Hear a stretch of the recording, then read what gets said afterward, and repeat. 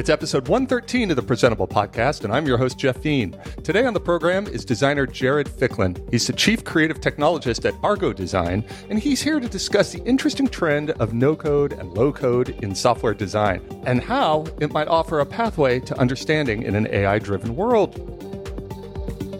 Jared, thanks so much for being here. Thank you for having me.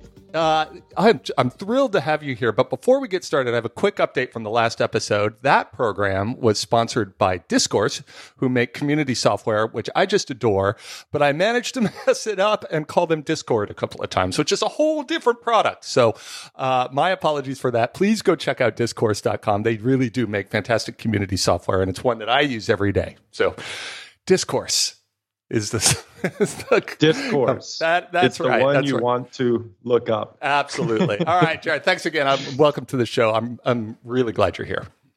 And what we're about to have is a lovely discourse about, I think, interfaces and AI. Oh, it'd be wonderful. Before we do that, though, I was looking at your Twitter feed and saw in your bio that you're a skate park advocate, and that just sounded super interesting to me. Tell me about that. Oh, it is. I was the executive co-director of the Austin Public Skate Park Action Committee for about a decade and a half. Still hold the title now, but we're kind of a dormant group because we kind of succeeded ourselves out of needing to exist. So I grew up a skateboarder. Yeah. And I skated well into my 30s. And when I moved to Austin in 1999, there was no skate park there. I left Albuquerque, New Mexico, where there were 3 skate parks. And so I teamed up with a friend, Seth Johnson, and some local skaters, and we created an activist group. And we did some pretty momentous things that ended up in dozens of skate parks now existing in the central Texas area. We helped amend the Texas Constitution to indemnify skateboarding from as one of those activities you can't sue the state while you're doing. And then we triangulated this 4-party deal for a big park that was a super fun cleanup site looking for amenities. And we're like, you know what you could put on top of a cap like that? Concrete and steel. That's right. That's great. So we built the first skate park in Austin, Mabel Davis Skate Park. I got to design the street course with a bunch of local skateboarders. And it's really cool as a designer to say that you've designed an interface that gets used by like 90,000 people a month. And is going to last for decades because it's made of concrete and steel. That's so cool. Yeah. That's so cool. I've been watching the Tokyo Olympics, and they've got skateboarding for the first time. And the women's skateboarding was a couple of days ago, and we were watching it. And these girls that are like 13 years old are doing these amazing tricks and getting medals, and it was just so inspiring to see. Have you seen any of that? It's been incredible. Absolutely. And so, yeah, the infrastructure of skate park has really led to this moment. And, I grew up skateboarding in the 80s when it was a counterculture movement and it was illegal. Empty pools and all of that. Empty pools. And I used to tell people even back then, I was like, just wait, someday this is going to be a country club sport. And they would not believe me. But I remember on the internet finding this sign from like England in the 1400s or something, and it was at some farmer's pasture, and it said those who are caught playing the game of golf will be put in the stocks. So apparently there was an era when golf was a counterculture movement, and you would sneak into farmers' fields and hit a ball around and risk going to jail. And I knew at that moment that skateboarding was going to eventually be on the same path. Right. So it's really interesting. It's such a conflicting thing for the sport right now to see it in the Olympics, but I really love it, and it's really great to see. It's such a good individual sport. It's such a great form of exercise and discipline, and it's community building as well. And it's all about an individual versus geography and what kind of like style and practice and discipline and fun they can bring to it. It's been wonderful to watch as well. So tell me a little bit about now your journey to the position of chief creative technologist. You've been practicing design for quite a while, and I think you bring a sort of a lot to the conversation we're going to have today. So tell me how you got there a little bit. Yeah, so I went through my college years studying everything. I was a professional saxophone major. I was a philosophy major. I did a couple of years of experimental psychology. And then I was like, I want to get out of college. And so I realized that I could get a degree in marketing really quickly, like in a semester and a half. It's really a vocabulary degree. If you grew up in the United States, you have a degree in marketing. You just need to learn all the correct vocabulary and a little bit about statistics. And the process of there, I took an internship with a technology company who was called Interactive Services Incorporated that worked along with an ad agency, Rick Johnson and Company. And I got exposed to this world of building websites and building back-end services. We did everything. And then a friend of mine said, hey, you know what they're paying VBScript developers in Austin? And he gave me the figure. And I was like, well, I guess I'm moving to Austin. I'd already been there a couple times as a musician, so it felt like a city I could fit into.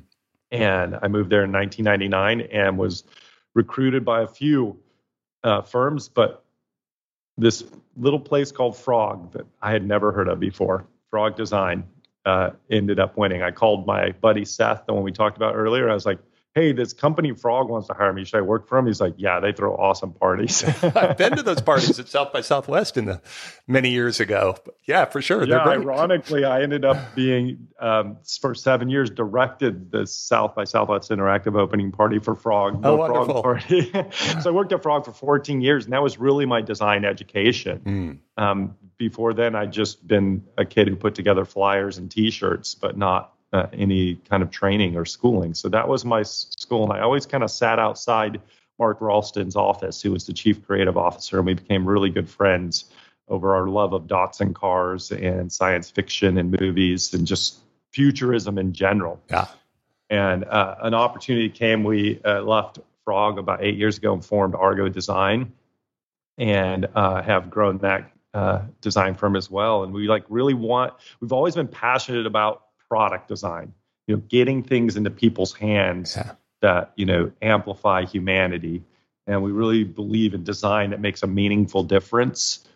And we believe in think by making, that, ideas in the hands of the trained are actually quite easy. The hard part is manifesting them and validating them and making the series of quality decisions about aesthetics and experience that add up to something that's really, really useful and delightful and helpful.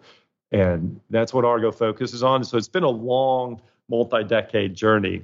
And I've done all roles. I used to do a lot of user experience simulation. That was the practice that I started at Frog. And the reason I'm a Frog Fellow was this idea that you could use code to set up an experience rapidly and iterate it.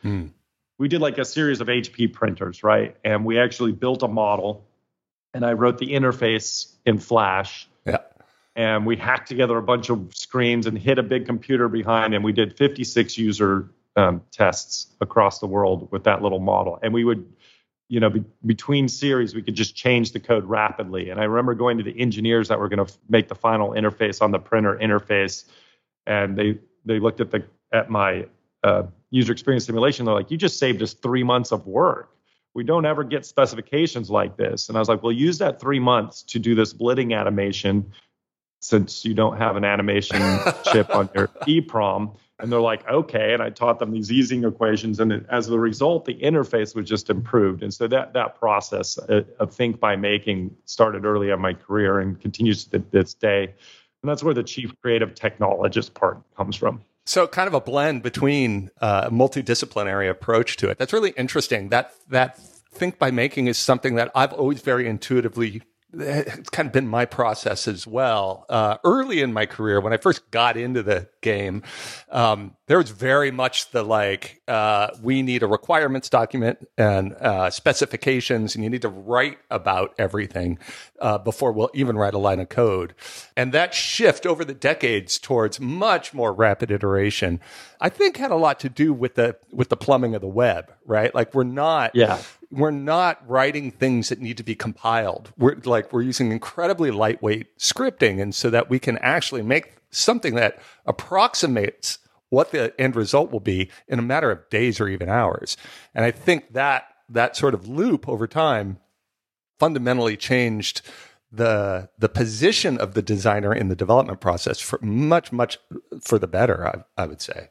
Absolutely. And at the same time, our state machine got more complex. Yeah. It went from flash you an image like a page where red line specs could describe the way everything lays out, to something that was responsive because it needed to cross 5 or 6 different aspect ratios and involved animation. So it got a fourth dimension to it. And especially with the animation challenge, how did you red line spec an animation?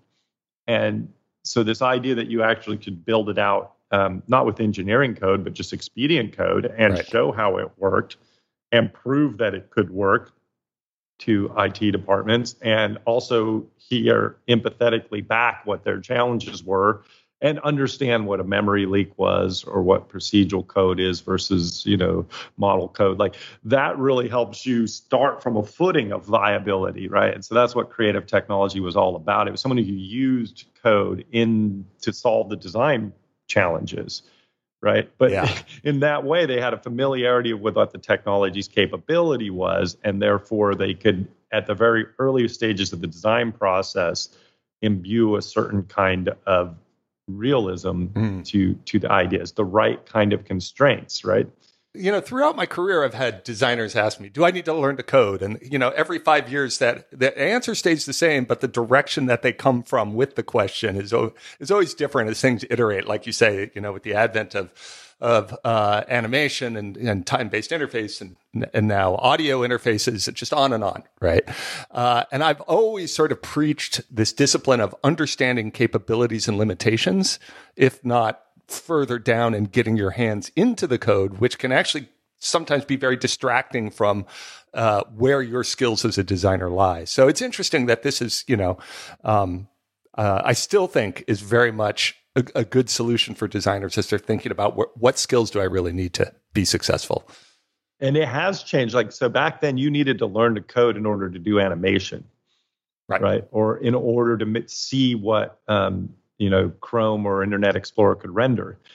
Now you have all kinds of tools, Origami, others where you can explore the animation, and they all have these kind of interesting interfaces. But what some of my designers are playing with and what they learn to code for is to set up a GAN model or a little machine learning algorithm. Interesting. And in order to understand the way that technology works and the kind of some of the artistic applications that come out of the world of AI, which is really fascinating. And in order to play in that world, you have to learn a little bit about code, or to play with processing or to do interactive art. You got to learn a little bit about code and such. We definitely keep creative technologists on staff to be the translators of the capability, because you got to get in pretty deep. But for my designers, I encourage them to, pick up secondary and tertiary skills that are complementary. And that's an area of interest right now, is to dig into these kind of spaces.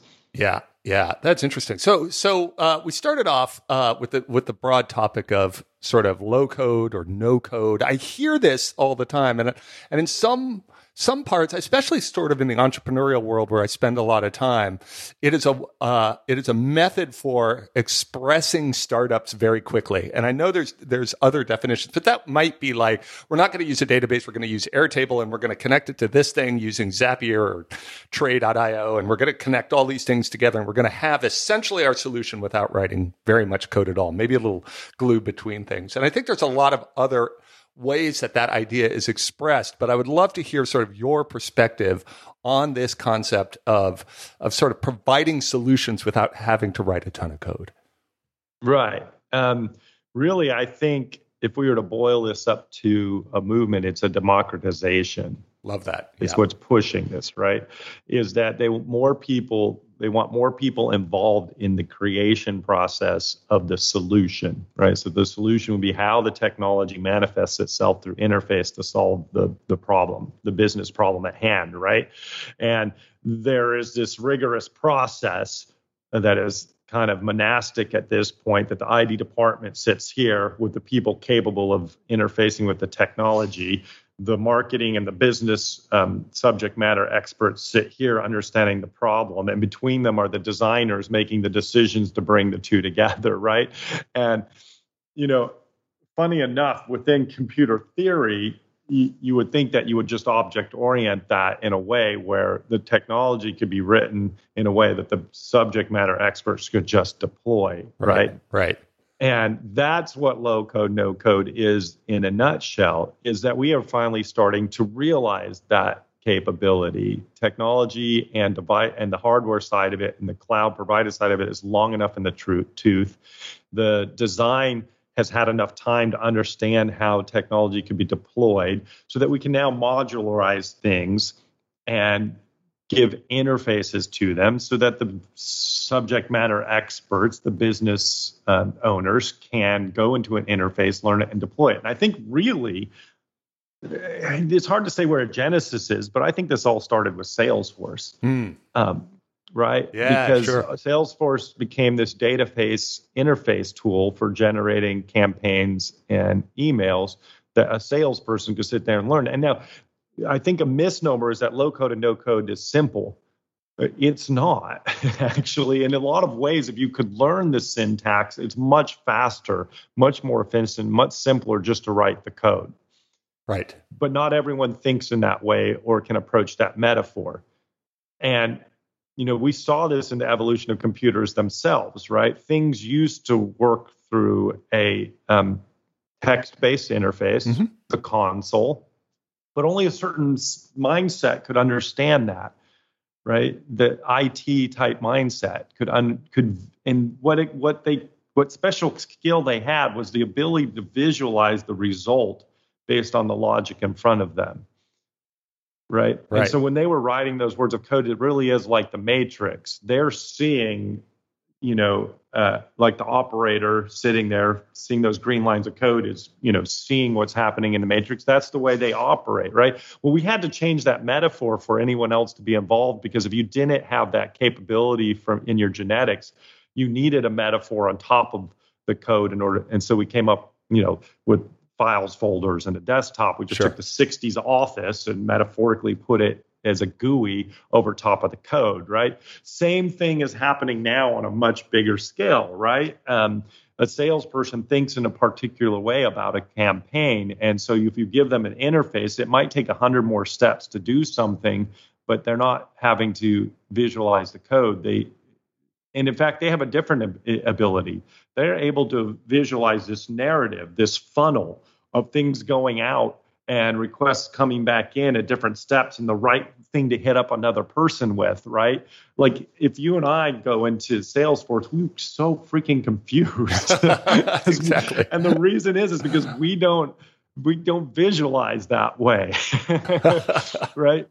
So I think that's an important underpinning of computer theory and the history of computing to understand what's bringing us to this moment, right? So now we're leveling up into new areas, right? And these are the grand orchestrations, right? Entire multitask solutions or solutions that cross businesses and business goals, or even like the smaller goal, like animating a screen, like we were talking about earlier. Origami is a low-code interface. It's a node-based interface where you have these little cards that hold the properties of given methods, like I would call a tweening method. So the simplest tweening method just divide, like let's say a linear tween, just divides the x or y distance in half every time until you reach a given stopping point. So, the distance between my endpoint and where I am at now is less than half a pixel, stop running, right? And then, right. Well, that function is enormously simple to write. It only takes a very few like 3 lines of code, depending on how you format, and just hardly any characters at all. Right. But if you don't understand the code, you put it in a little box in a module where someone can adjust the properties of it, and then they can drag a line over to the object that they want it to control, and then they can see the result, right? And it allows a designer to manifest that kind of. But what they're really doing, the activity that they're doing is orchestrating. Interesting. Okay. Yeah. And that's what you were talking about earlier. All this sticky glue. You said a little bit, and I would say, no, it's a ton of glue. The people are now just administering glue everywhere. They're playing Minecraft on a massive level at this point. They have all the blocks in front of them. They know what the block types are. All they got to do is assemble them in the right order, and it begins to work. And that's orchestration, right? And so the interface challenge here in low code, no code is one of orchestration. when you're doing it as a solutions approach, opposed to what you're talking about. People are standing up whole businesses on the backbones of existing architectures. And then there's this other movement that's like, let's democratize the solution building so more people can participate and the IT group doesn't become such a bottleneck. Right. Absolutely. And also so they're not spending as much of their time in minutia and procedural concerns, right? They can focus on object orienting their technology so that people can leverage it over and over again, which just brings about massive efficiencies. But then there's certain interfaces, certain fields, like the field of artificial intelligence, where this gets really interesting. All right, I want you to hold that thought because I'm going to spend some time on that, but we're going to take a little break before we do that. This episode here is brought to us by a longtime sponsor, of good friends of ours over at Pingdom from SolarWinds. Like if you're doing design and you've got a website, obviously performance is important. You know that. You design it in. It's from the beginning. We all get that fast web experience is critical. But how do you know if it stays fast after you launch, right? No matter how targeted your marketing content is or how sleek your website is, like people are going to bounce if the page doesn't keep loading fast no matter what. So Pingdom has this thing called Real User Monitoring, and you can discover how website performance affects the user experience that your visitors are having. You can take action before there's any impact to the business, before support ever hears about it. You get to do all of this for as low as $10 a month. Your visitors are probably all around the world. They've probably got all kinds of different browsers, platforms, devices. Pingdom helps identify all of that and where the bottlenecks would be, troubleshoot the performance, make the optimization, and lets you know. So it's an event-based solution, so it's built for scalability. You can monitor millions of page views. You don't just sample the data. You get the real stuff. And like I said, super affordable. So get live site performance visibility today with this Real User Monitoring from Pingdom. Go to pingdom.com/relayfm right now. You get a 30-day free trial. You don't even have to use your credit card. When you do sign up, if you decide to buy, use the code Presentable. They'll knock 30% off your invoice. So thanks to Pingdom from SolarWinds for their support of this show and Relay FM. All right. Let me go back like 15 years when I was working at Google. We were designing Google Analytics. We were doing a bunch of research. What we found was that there were three groups inside of organizations that were kind of responsible for what would become like the reporting from a performance of an ad campaign or a website. They'd be the engineers who were down deep, right? Like they're parsing logs and they're injecting things into the database. You had the marketers on the other end who wanted all the answers and to know if the things that they were doing was right. And then in the middle, we had this category of analysts, and they would go and write wildly long SQL queries based on a conversation with the marketer to get the data that the engineers had put in, right? These people in the middle. And we've realized like the whole goal here is to totally streamline, right? And so that the marketers with the questions could get the answers directly out of the database. And that's honestly what Google Analytics became. And that feels a lot like this democratizing process, right? They could work so much faster. They could ask any question. They weren't bogging people down. There was no bottleneck. They had direct access to the data, and that's what they wanted all along. So what I hear you saying is like that has continued to progress. Now we're in a world of data coming from AI systems that we may not fundamentally understand, things like that. And it's just that process of optimization and democratization has gotten a lot more important. Yeah. So some of it is a repeat of history, right? AI is actually kind of a specialized area of engineering. Uh-huh. And there are AI specialists, and it requires data scientists, requires AI specialists that understand how the models work and how to write the code, right? Right. And so all of a sudden, your population of application developers, right? So, some of these companies, have like 22,000 application developers, and 200 of them are capable of really working in the AI space, right? So the bottlenecks of lore that you were experiencing back then with just data analytics have resurfaced, right, for one, right? You're waiting 18 months to deploy a simple feature because you're waiting for the data get scientists to pull the data together into a data pool. You're waiting for the AI engineers to work out a correct model and then give it some sort of interface that the application developers can then pick it up on it. But then the application developers have to kind of like find it, right? So we've been working with this company, Cognitive Scale, for 8 years. They were our very first client, actually. And, it was Manoj Saxena and Matt Sanchez, who came out of IBM and were closely associated with IBM Watson and that AI kind of world, decided, let's productize AI, as a scalable cloud solution, right? Right.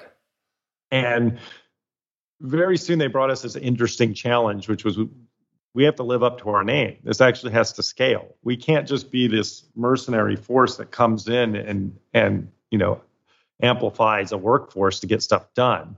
We have an architecture here that if people can build upon, an architecture of taking models and encapsulating them as skills so they can accomplish a specific purpose, like finding a green shirt would be a trivial purpose, find green shirt, right?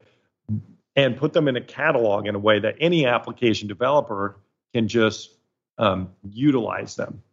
But at the same time, they need to be able to understand what's going on. And so this was an orchestration first approach, right? So they could, and this is the first thing that we did with them. We helped them create these things called agents. And it was an interface where an application developer who was not trained in AI, but was very well versed in technology could come in and instead of taking 5 months of walking code, one method calls another method, which calls another method, which finally passes properties into a model, right, which creates results, which are then split up and passed into a database and passed to a set of code that then renders an interface, which shows you a green shirt because a data pool told us that that was your favorite color, just to make a trivial example, yeah, right? Sure.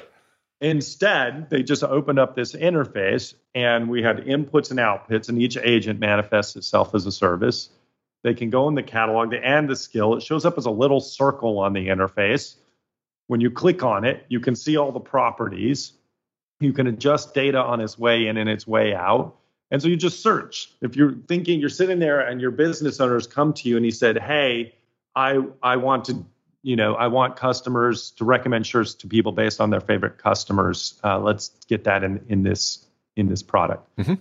And that's something to note, by the way. AI deploys at a very atomic level these days, sure, more so than people believe. But right, so the developer can now just search, okay, find green shirt, right? And if it doesn't exist, they can put it on there anyways and send a note to the AI engineers that says, hey, can you train me up a model for finding green shirts? And once they do, anyone in the company can use that in any kind of solution, right? One could be recommend green shirts. One could be like finding people wearing green shirts, right? And saying hello to them. It doesn't matter. They're going to be able to leverage this over and over again, right? And so the orchestrations, this tool, simple as it is, they still wrote a lot of code around it. It cut the time from like a week to 2 weeks to orchestrate these things down to like literally hours. Couple hours, someone could pull from the catalog and put together how they wanted AI to factor in their traditional solution. And that was the first step. And that was a very interesting design challenge because it isn't a linear flow. Right. It's not a linear process. And that's one of the things that is interesting about AI that is the next big change. Right? One is, we have less people. Two is it just works differently. It works on probabilities and recommendations. It does not work in certainties. And it needs data flow in order to work. And the data flow doesn't go linear the way algorithms do, right? If I were to average the number of shirts you bought and see that most of them were green and assume that you had green shirts and recommend you green shirts, that's a linear process. Right. It's just not the way AI works. Right. And so we just couldn't draw flow charts. We actually had to show the orchestration of the thing. And that was something that took a process of trial and error and a lot of like time understanding the technology and then just some presumptive thought. And we just laid it out. We tested it. We made little simulations of the interface so we could take it to different developers, get their feedback, and then ultimately landed with the interface that was quite successful. Once you could orchestrate these agents, though, the next part is the really exciting part, and this is the campaigns. So we were just talking about campaigns, and we used sales as a thing. But sure. AI actually has an interesting ability, right? That salesperson creates a generalized model based on demographics. And that's because they can't create a sales plan for every individual. You need one salesperson for every person. And that world will be filled with all salespersons, right? Right. But that salesperson probably could model what they think should happen for a number of people. AI can look at that modeling and actually learn what's going on and begin suggesting a plan for each person. And one of the places this type of AI is being deployed is in Cortex 6 from Cognitive Scale in the healthcare industry, for instance. Yeah. So imagine you had a population of people that were diabetics, right? And if you make the right kind of intervention, like one goal with diabetics is preventative care, right? They can live a very healthy life if they have certain habits and do certain things at the right time, right? And that would keep you out of the emergency room, which would keep costs down, but also keep you from being in a very unhealthy state, right? There's quite of an alignment here, right? So if you could look at design a plan for each individual person who is a diabetic under your care, right? Maybe one of them is sending a text message at the right moment, right? Because you notice the holidays are coming up, dietary changes tend to work, or maybe there's a new technology coming out. Like maybe it's like getting your flu shot, right? And how do you get to motivate different people to get their flu shot at the right time, right? And so you model all of the potential interventions you could take. You look at their potential outcomes, and then you run simulations over time against a cohort, a population. So, 20 million diabetics under your care and all the data you have on them. And then you look at the plans the AI spits out these plans. It says, well, if I saw this string of events, I would suggest this to do next. And after you look at those for a while, you realize that the system is coming up with really good plans, and then you deploy it and you actually have it start doing this. So now you can have an individualized plan for every member, which is something that humans can't do. Right. It amplifies our capability greatly. So how do you create an interface that allows you to do this? Right. One thing you'll notice in that process that's very different than a lot of interfaces that us designers have looked at is we've looked at very linear state machines for multitasking over the years. Totally. Right? Yeah. Build a keynote, new slide, add image, right? Done, right? But this had phases of operation, right? Even Salesforce is new campaign, send this email. If I get this response, send that, right? This had a new step in it, which was simulation, right? Right. And this way, it reminds me of my time in Flash, right? You have an interface that has multiple steps. You have to model, and then you have to go in and simulate, so train, and then you have to deploy and monitor, right? And so this is a very interesting interface challenge. And then the problem is spread across a lot of roles. So as people come to this interface, the interface needs to be responsive to their role, show them the information that they can see or need to see. Yep. And then it has to very clearly let them know what they're looking at. Are you looking at a model? Are you looking at simulation? Are you looking at a deployed campaign, right? And then within those is the minutia of like, I need to be able to drill down on individual interventions. I need to correlate those to goals, right? And all of it has to be simple enough that a subject matter expert from the business side can do it, leveraging the AI code of the other. This is a really fascinating design challenge. It is. It reminds me a lot of, I have spent some time looking into things like generative art, generative music, right? Mm-hmm. Which is very much almost, it almost trades the craft of dexterity for more judgment. Instead of like, I'm going to practice this guitar piece over and over again, I'm instead going to tell a machine like what I like and what I don't like and more of this and less of that, and shape that machine into playing music that I feel like I still have created.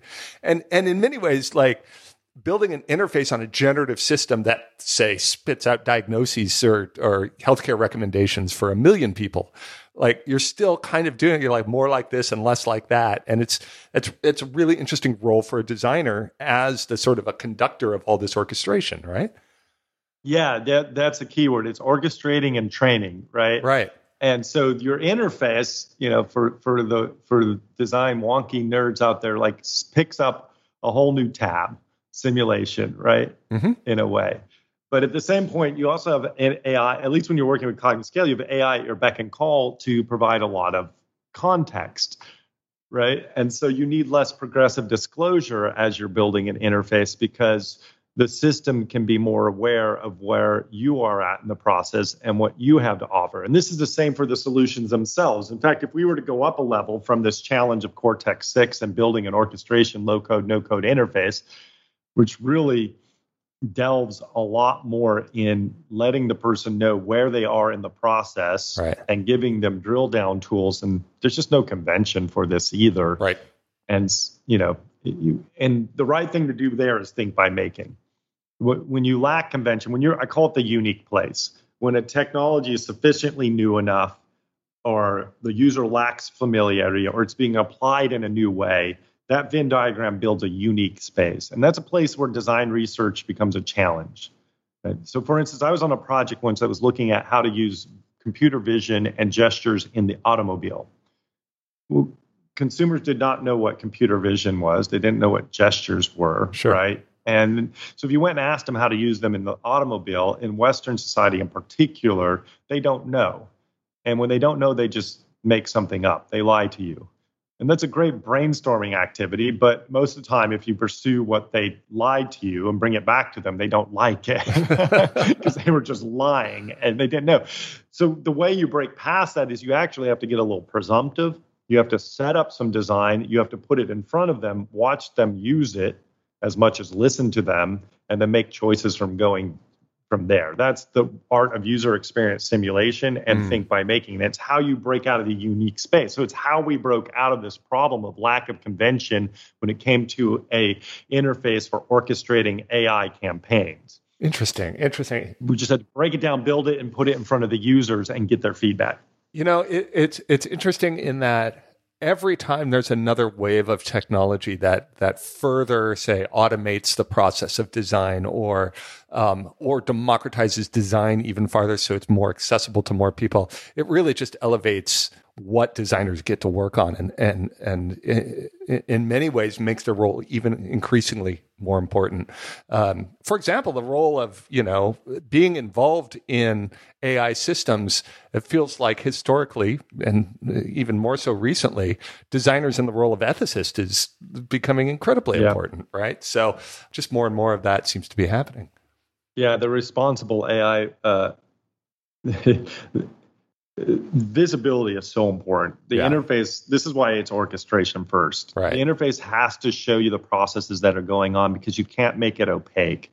You need to see where data is being manipulated. Yep. You need a provenance behind it, right? So that if something's going off the rails, you can troubleshoot it, but also so that you can anticipate it, right? And responsible AI is a huge movement. And Argo Design is actually a member of Global AI Initiative, which is creating, it's kind of like LEED certified, right? Right. We're creating a handbook of good practices and ways to measure your application of that so that you can deploy AI responsibly, which means a lot of different things. But then also working with Cognitive Scale, we've had the opportunity to design products themselves that help you determine and make sure that your AI is, one, functioning. So it's actually meeting the business goals, but two is also, functioning in a responsible way. So it's meeting all the governance and ethics you wish to apply to it. And it turns out you end up writing AI to monitor AI and a lot of trigger conditions, right? But you do it in a very particular way, right? So let's say you're doing mortgage applications. It's very important that you, at some points, that you have randomized data sets, right? Yep. Because if you study certain data sets, you can end up in a feedback loop where if in the past there were injustices such as a certain population not being approved for mortgages, they're going to continue to not be approved for mortgages, right? Because that's what's in the data, right? And so if you don't sample randomly, so like you might write a little AI that sits there and just looks at data coming into another skill and says, and tests it for randomness. And if it's not seeing data that should look like random, right? So you give it the database, and it sits there and builds a model of what random looks like. And then it sees data coming in, and it's like, this is not right. It can throw a flag, say, I'm not seeing random data here, right? And then you can go in and look at the AI, right? So you have these little, systems like that. So those who are concerned that AI could create systems that are unjust or lack ethical guidance, they're 100% accurate. Yeah. They should be concerned about. But they should also know that the industry is highly sensitive to this and looking for ways out of it, right? And eventually we'll get the 3 laws of robotics that we need here. But Right. But that's interesting to align it more like a certification process and to have those sort of standards, even international standards for how we do that. It's a lot to think about. And I think a lot of opportunity there too. Yeah, I think for designers, just to put a kind of a close on this, most designers are not necessarily getting to design the tools that are used to orchestrate campaigns. Like these things come around, sure, once a season, so to speak. Most of them are designing the solutions. And what does AI offer them in that regard? And I would say it offers the ability to have less UI. That the more you lean into what AI can provide, the more you're going to start seeing no UI interfaces. So we're in low code, no code right now, right? But we're trending towards no UI, I think, sure. Because so much of what we put in UI today is to establish context, right. Tabs for progressive disclosure, search to bring. But if you can become aware of this for the user, it means that you don't need those things. So like, my thought experiment is this, right? Here's a little vignette from today. Okay, like I'm sitting here finishing up work, so I'm thinking, I should, call Jeff, invite him out to dinner. I go to my phone to look at Yelp for a place to go to dinner. I get distracted by Facebook. I look at Facebook for a while. Eventually, I send a text message. There's this kind of back and forth of like where to go to dinner. He's got a friend with him, doesn't like sushi. We're both looking at Yelp at the same time, right? Well, we end up picking like a pizza place, Home Slice in Austin. It's an amazing pizza place. If you're ever there visiting SolarWinds, go there. SolarWinds, another awesome Austin company. So once, we could put AI to work for us, have a little meta me, right, that knows our preferences, and my meta me will talk to your meta me, right? And so, like in that first story, the interface of Yelp is currently designed for that capability. You go into it, there's a search field, there's a bunch of tabs, there's a bunch of listings of restaurants with ratings on them, and you spend all your time negotiating that. Well, once we have AI on this problem, our AIs will kind of talk to each other about all of this. They have that same discussion that we just had. And instead, I'll pop open Yelp and it says, meet Jeff at Home Slice for dinner at 6 p.m. Right. Screens and screens and screens of UI went away to just like fall back straight to experience. And I think this is the exciting, brave new world for interface designers in particular that we are wading into. And it's a really great opportunity to have calm UIs that get out of our way more so that there's just more time for humanity and less time of humanity negotiating technology. And I think that's a very bright future that we can lean into. Oh, I love that. No, that's great. That's wonderful. Hey, if people who are listening want to learn more about this or see what you're up to and all of that, where can they find out some more? Okay, absolutely. So it's quick library of links. If you want to read more about Cortex 5, Cortex 6, Cognitive Scale is the name of the company, and they have a website. cognitivescale.com. And then Argo Design is the design firm. So you can go to argodesign.com. Jared Ficklin is a very unique name. Just Google it. I'm the one who's like has all the fire on stage at TED. I'm not the barrister from Tennessee who's into social justice and activism. We don't look alike, so you'll tell us apart. But Ficklin. I love Twitter still. And a pretty good Instagram feed. You'll find me as Twin Rock, both. That's RAWK, and that's probably where people can learn about it. I would urge people to read every book written by Cory Doctorow. And I believe the purpose of humanity is to create as much love and intellect for the universe as possible, that we will soon find these to be measurable and valuable physical forces, and that we should really orient our lives around that. Wonderful. I love it. Thank you so much, Jared. I really appreciate you being on the program. Thanks for having me. It was a joy to talk about it.